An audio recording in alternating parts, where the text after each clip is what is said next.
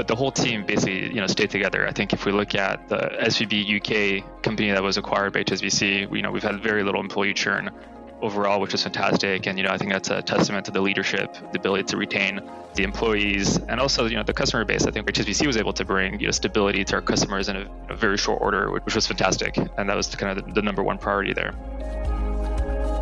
Hey everyone, welcome back to the SaaS Revolution show, brought to you by SaaStock, the conference that helps SaaS companies get traction, growth, and scale. I'm your host, Alex Thumer, and I'll be looking at what it really takes to build and grow a SaaS company today, and how founders and entrepreneurs stay healthy on the journey. Now on with the show.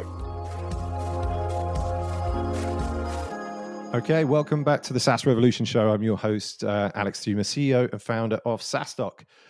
Delighted to be joined today by Jean-Laurent Pellissier, who is the Managing Director, Head of Enterprise Software at HSBC Innovation Bank. Welcome, Jean-Laurent.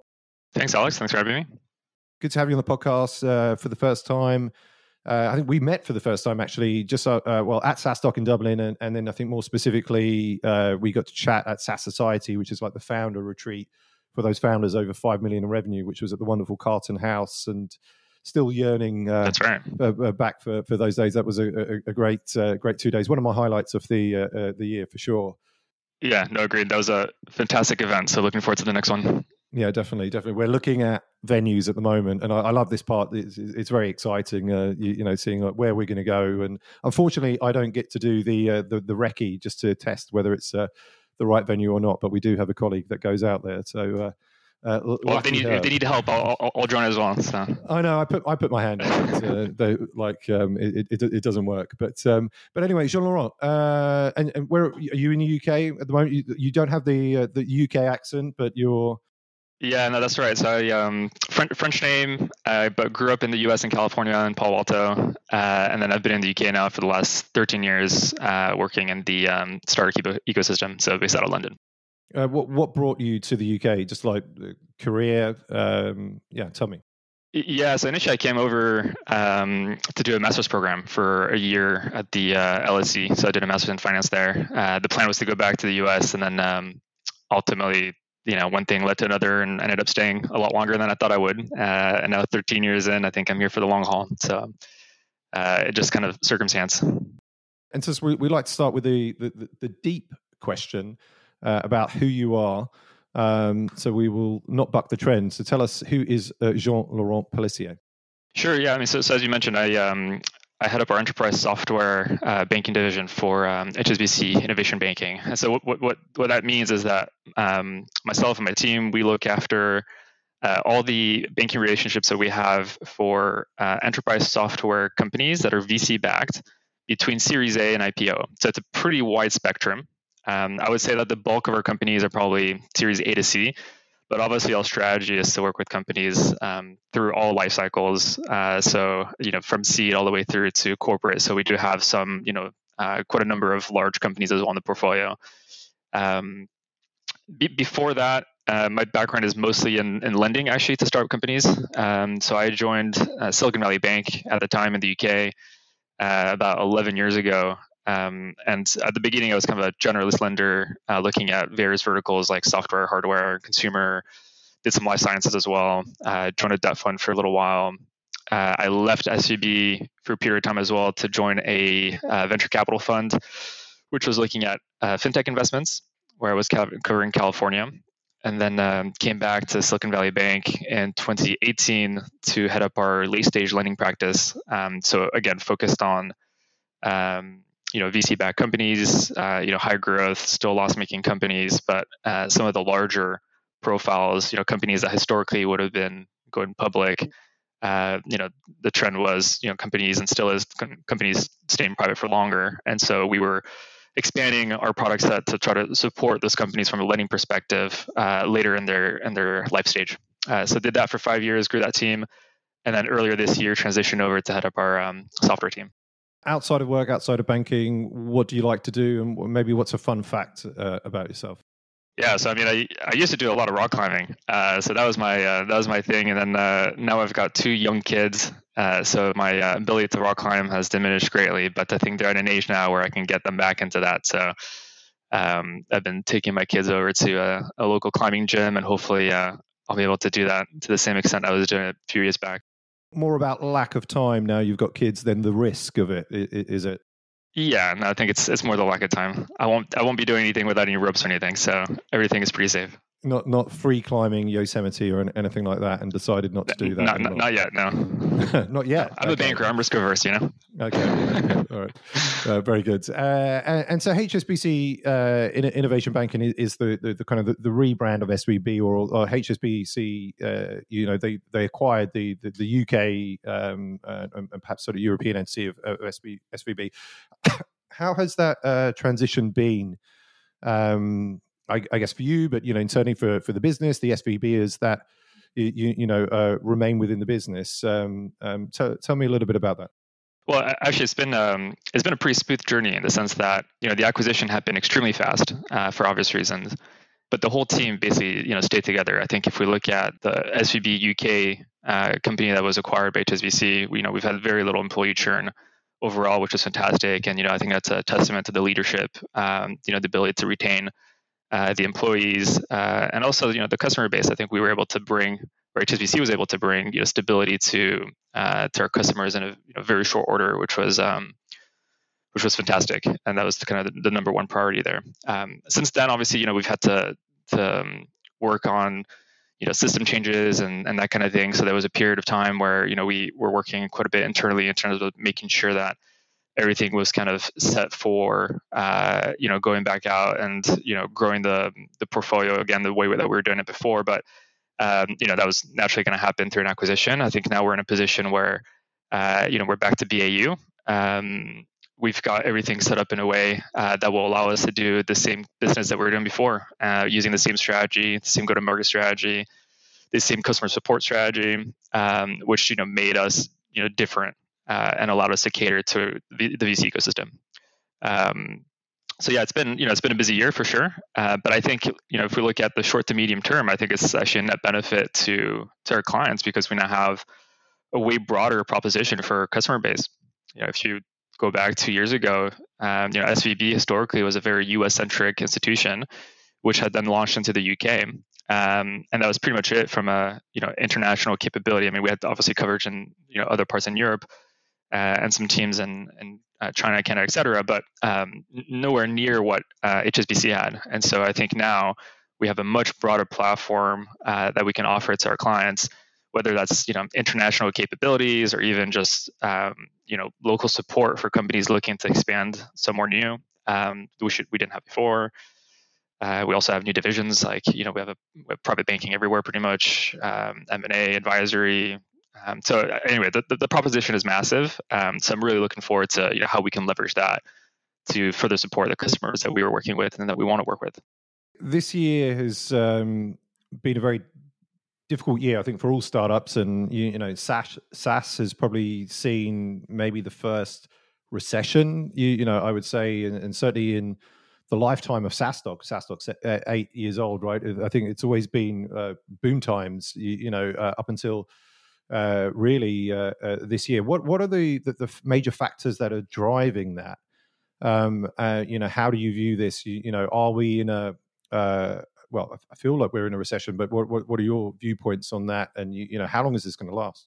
Yeah, I mean that's the key question here, right? But I think ultimately that the major shift is the fact that 2021, early 22 availability capital was incredibly high, higher than it's ever been before, driven by, a lot of new market entrants, a lot of hedge funds coming into the market for growth stage companies. And a lot of that has dried up to a large degree, right? Or at least, people have kind of slowed dramatically in, late 22 and then 23, driven by inflation, higher interest rates, et cetera.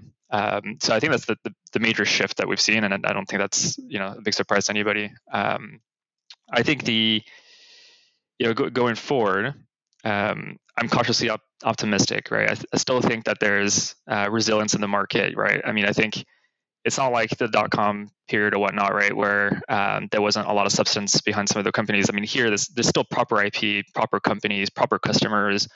Yes, the availability capital is more scarce, but there's still great founders, great teams, et cetera. And so I think the companies that are able to refocus on adapting and having efficient growth and trend to profitability, even if they don't necessarily get there because they don't want to get there yet.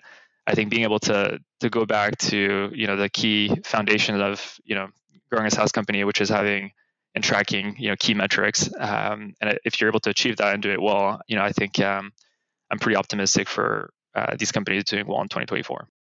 And would you say, I mean, you mentioned their highly efficient growth, and we've heard that, I think, obviously a lot, understandably so, this year.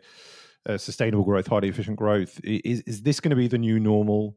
We are seeing, and I'm seeing a few outlier deals, and certainly from a funding perspective, which are kind of really like eye popping. And I think even I think it was yesterday or the day before, we saw a SaaS company that raised a Series A in sort of like less than 3 months. It was like between 3 to 6 months with potentially very low revenue. And you're like, are we going back to slipping back to the ways of before? I'm sure there were some reasons that I just don't know about as to why that deal was done. But overall, your view on just like sustainable growth, is this just going to be like what we're expecting, and for the long while?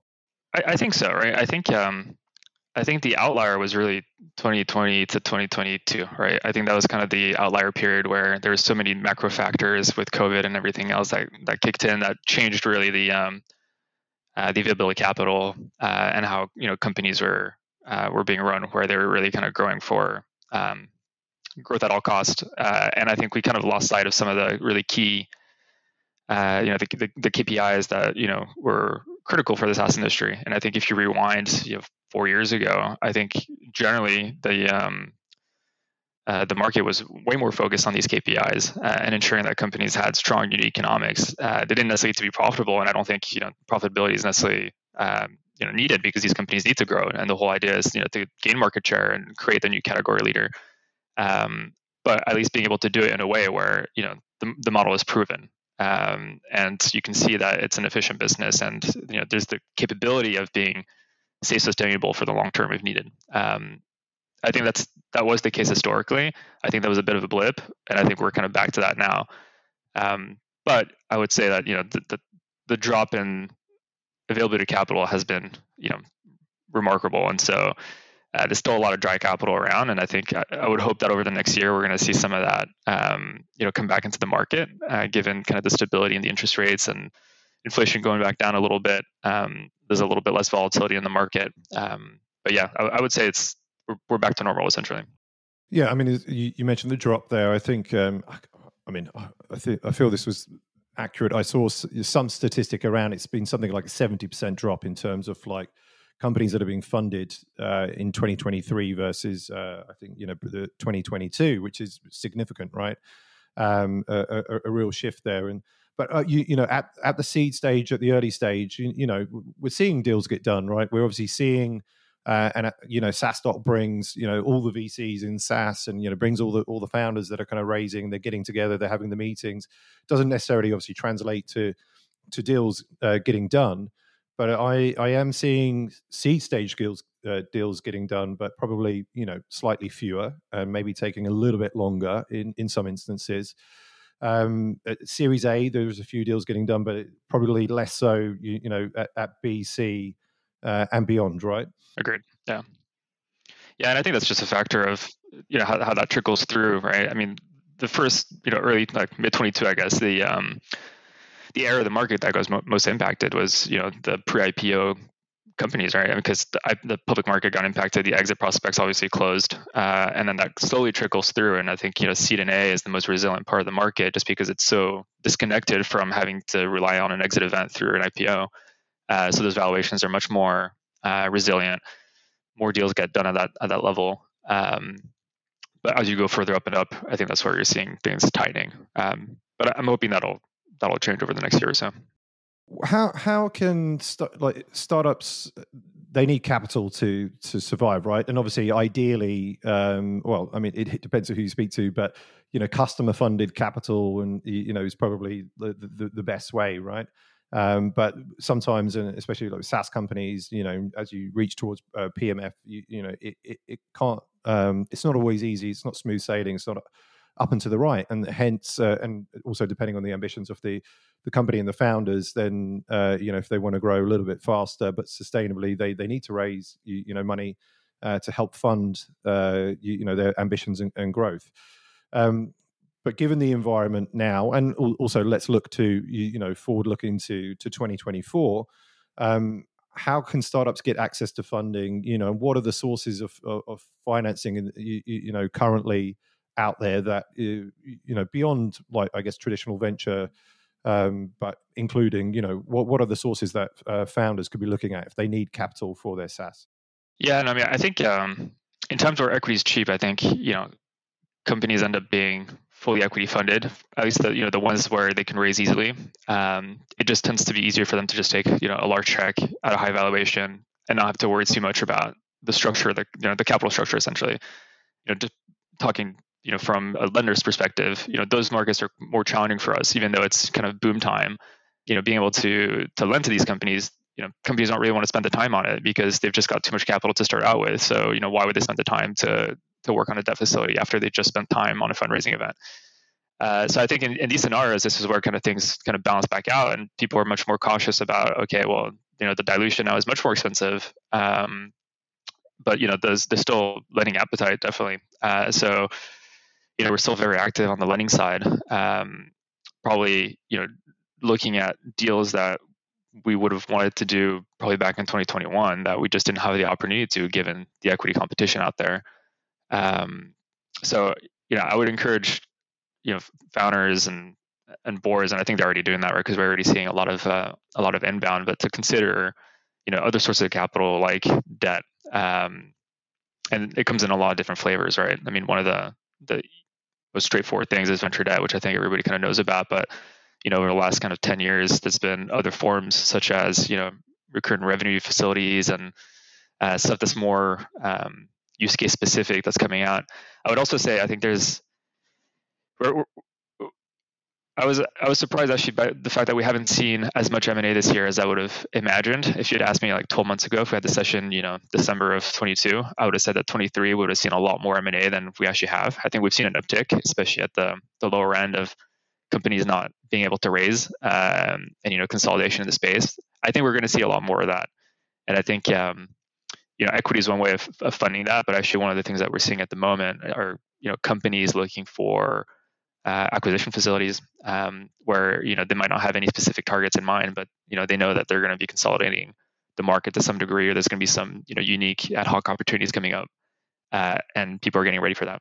So let's dig into maybe venture debt a little bit there, and maybe just explain a little bit more about what that is, and for companies, like who is it for? Because I imagine if you're pre-seed, seed, my thoughts are perhaps venture debt you might not be ready for it. But when are you ready? What is it? When are you ready for it? Why should you take it? As an alternative to venture capital. The way that we're structured, and the reason why my team starts to work with companies at the Series A level, is that usually that's where these other products become more relevant for companies. So I would say that Series A is kind of the point where venture debt becomes much more widely implemented. Not to say that it wouldn't be done for a company that has a large seed round or whatnot, but that's much rarer. I would say Series A is more kind of the point where this becomes more of an attractive option for companies. And the way to look at it is that it's kind of a complement to the equity round that the companies raise, instead of a substitution, right? So the idea is they raise from their Series A investors, and they're just trying to kick out the runway as long as they can, so that it gives them more time to be opportunistic with the way that they're spending the capital they have. It could be that they want to aim for specific milestones before the next round of funding. Everything to basically try to optimize towards a higher valuation and a better situation when they go out to market and raise. So a lot of what we're seeing right now are companies that have ample runway, probably 12 to 24 months of runway, but they just want to have that extra buffer, extra cushion, so that they can really time the market. They can go out when they feel like they're ready and the market's ready, and they're not forced into a position where they have to fundraise. And I think that's what everybody's trying to avoid, is being forced to go out at a time that just doesn't make sense. So, it's not. I wouldn't look at debt as a bridging kind of solution. I think that's probably where it becomes a little bit more challenging because essentially the lender then takes equity risk. It's more about the equity players and the debt provider working together to extend that runway, make sure that everybody's aligned, and take the company towards the next round of fundraising, whatever they choose to go out for it. What about if you're a bootstrap company then, and you've got I don't know the similar Series A plus sort of like metrics and revenue? Is venture debt also an option? I mean, so venture debt in the way that we define it, probably not, because the way that we define it is term loan with no financial covenants, right? So it's highly flexible, amortizing over time, and the risk that we're taking, especially at the early stages, is the obviously the company's ability to perform, but also the company's ability to raise future funding. So if the company is bootstrapped, there's definitely debt solutions out there. I wouldn't necessarily call it venture debt, but maybe kind of growth capital of some kind, but it'll be much more structured. What's available there. Usually, the lenders that are active in that market will look at putting in financial covenants tied to probably top line growth, maybe liquidity, maybe EBITDA. So the way the debt looks is very different. I would say, I don't know, I think it was 2022. We kind of saw this birth of the revenue-based financing. I think there are organizations that have been out there for longer, but it's kind of it felt like a new entrant and accelerated, and all of a sudden there was all these RBF companies exhibiting at SaaStock. What are your thoughts around sort of like RBF and where that is now, and is that something that HSBC has as like as a product, and who is it for versus the other kind of lending forms? Yeah, I mean, I think it's we definitely have a version of that, and I think we kind of started it probably 13 years ago in the sense that we were doing recurring revenue facilities for early stage venture backed companies. So essentially, you're lending a multiple of monthly recurring revenue, and so it's kind of a revolver. So it's based on a borrowing base. So it's not exactly like venture debt. It's shorter term in nature, right? Venture debt is usually kind of 3 to 5 years term. These revolvers are usually 1 to 3 year terms, so it's a little bit different. The use case is much more aimed towards working capital financing, financing that marketing spend for that user acquisition or that company acquisition, client acquisition, more so than being used more like venture debt or equity in terms of geographical expansions or product expansion, et cetera. So I think the use case is a little different. So I think we've been doing it. I think it just came up in different flavors over the last 24 months, and I think a lot of the solutions are very short term. I think they've got their place in the market, but it is short term. It can be quite expensive. It's structured differently than what we do. I think we're very focused more on the recurring revenue lines the way that we've been doing them, as one pillar of what we can offer. But we also have usually combinations of recurring revenue lines and venture debt facilities to cover different use cases. Makes sense. We're going to move quickly into the quick fire rounds here, Jean-Laurent. So I want to know what's the best advice that you've ever received? Yeah, I mean, I would say to keep learning and to not stagnate. I think that's kind of the thing that I try to keep in mind all the time, right? And by that, I mean, when you're faced with a challenging situation, to view it as a learning opportunity as well, and not just be like, oh, I got to do this now, and it's not really kind of what I want to do. I think everything that we face, whether it's good or bad, but the bad is actually where we learn probably the most, because you're faced with having to deal with situations and taking ownership of that and working through that. And so I think where you stop learning and you feel like you're not really gaining anything, I think that's where you need to start thinking about what else you should be doing. But to always put yourself in situations where you learn. And so if I look at my last, I guess, 10 years working with startup companies, or 12 years now, I've been looking at making moves even just within SVB, right, to try to, or HSBC Innovation Banking now, but to try to challenge myself. And so I went from being a general lender, then I went and headed up our credit execution team for life sciences, which is a very different sector. Then I went to debt funds, then I went to equity, then I came back, and then I was leading our late stage lending practice. And then I decided to make a change to challenge myself again to lead our relationship management team for enterprise software. So they're all kind of lateral changes, right? And most of them within the same institution, but always trying to find ways to improve yourself, and also making sure that you're using your strengths to add value to the companies or the clients that you work with. Yeah, no, I love that. I mean, I often say to colleagues and new employees at SaaStock, look, if you come in here, give me the best 2 years that you can, within this role, and that's all I can ask for. And then at that point, if you move on somewhere else, whether it's within the business or kind of elsewhere, I think it's probably the best for you, for your career. But you don't want to be doing the same role for 4 or 5 years and so on, because I think there will be that stagnation. You're not putting yourself in those positions. So, definitely subscribe to that. That's one of the things that I really like about the institution that I work for, right? I mean, Silicon Valley Bank and now, HSBC Innovation Banking, it's such a fast growing company, right? When I started back in 2012, we were 40 people. Now we're, roughly 700 people. So it's completely changed. And so those opportunities are always there to move laterally and try different things. So I've always found that, fascinating, just being in an environment. It's kind of like a startup environment to a large degree, right? Where you're seeing new challenges and new things that you need to kind of come to grips with. What one thing has moved the dial the most for you in your career? I think it has to do with, focusing on what you're doing. I think it sounds simple, but I think a lot of the people that I mentor, that I talk to, that are maybe earlier in their journey, they always look at the next step instead of just really focusing on their current step and making sure that they're doing it to the fullest. And so I think maybe this is another answer to your first question, but I think ensuring that whatever role you're in or whatever that you're doing it, you do it to the best of your ability, and that you're learning what you can from that situation and that role before looking really elsewhere. I think as long as you're doing extremely well at the role that you've been tasked with, that you've taken on, people will recognize that, and especially if you're also building your relationships just more broadly, and naturally you'll get new opportunities to do more exciting and different things, to leverage the stuff that you've learned and what you've been good at.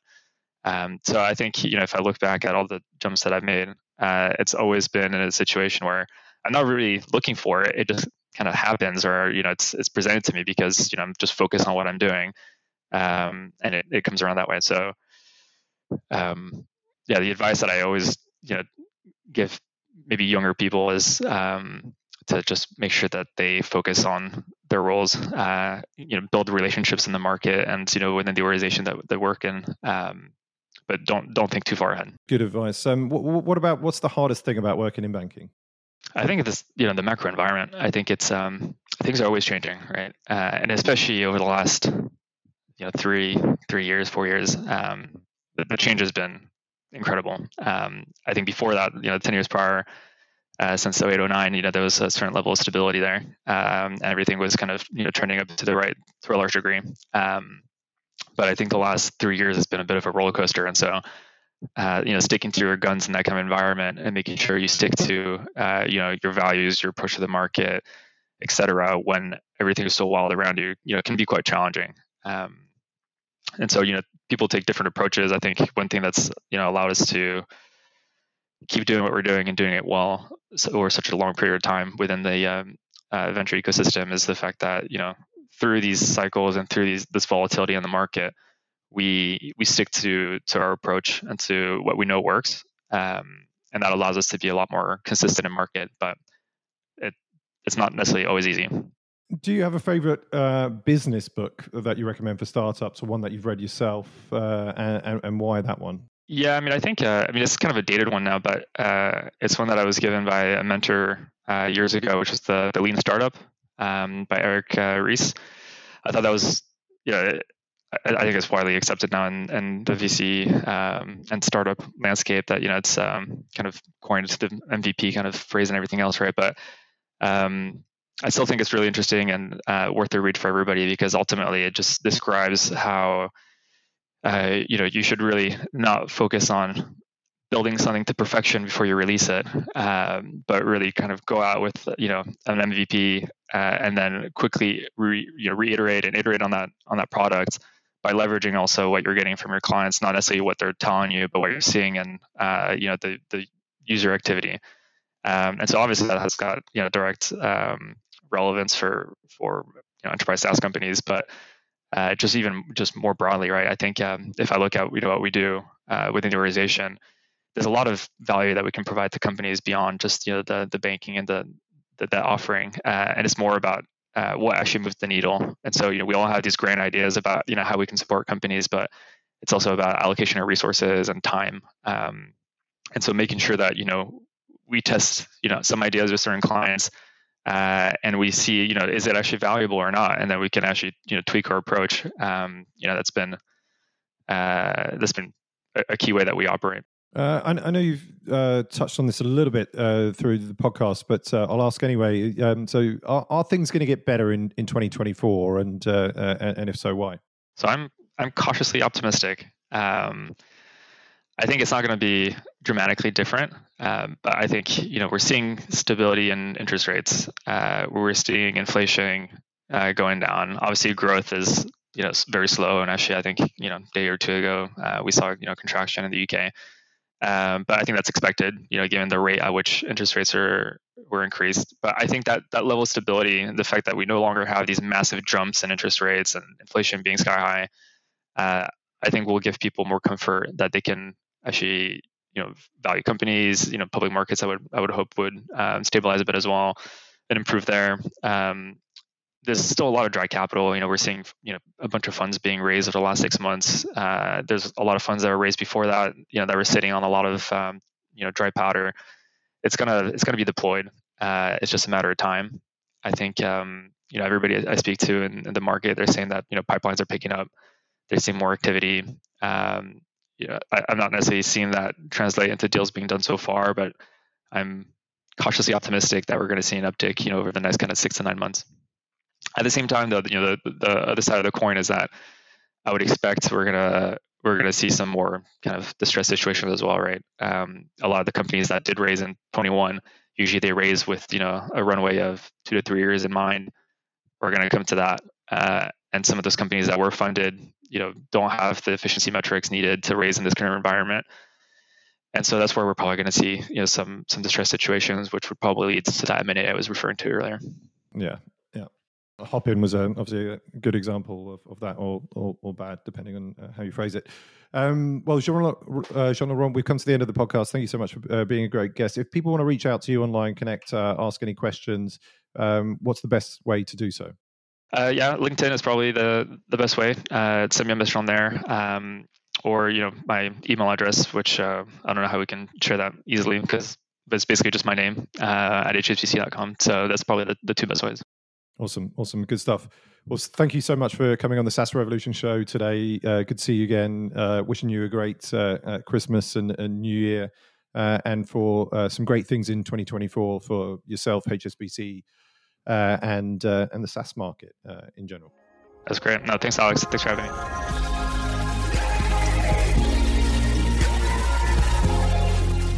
Thanks for tuning in to this week's episode of the SaaS Revolution show. I hope you enjoyed it.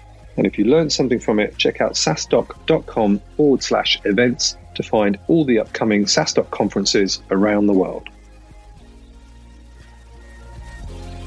Want exclusive SaaS content and actionable insights to grow your SaaS? Join our community of over 36,000 SaaS founders at sasdoc.com.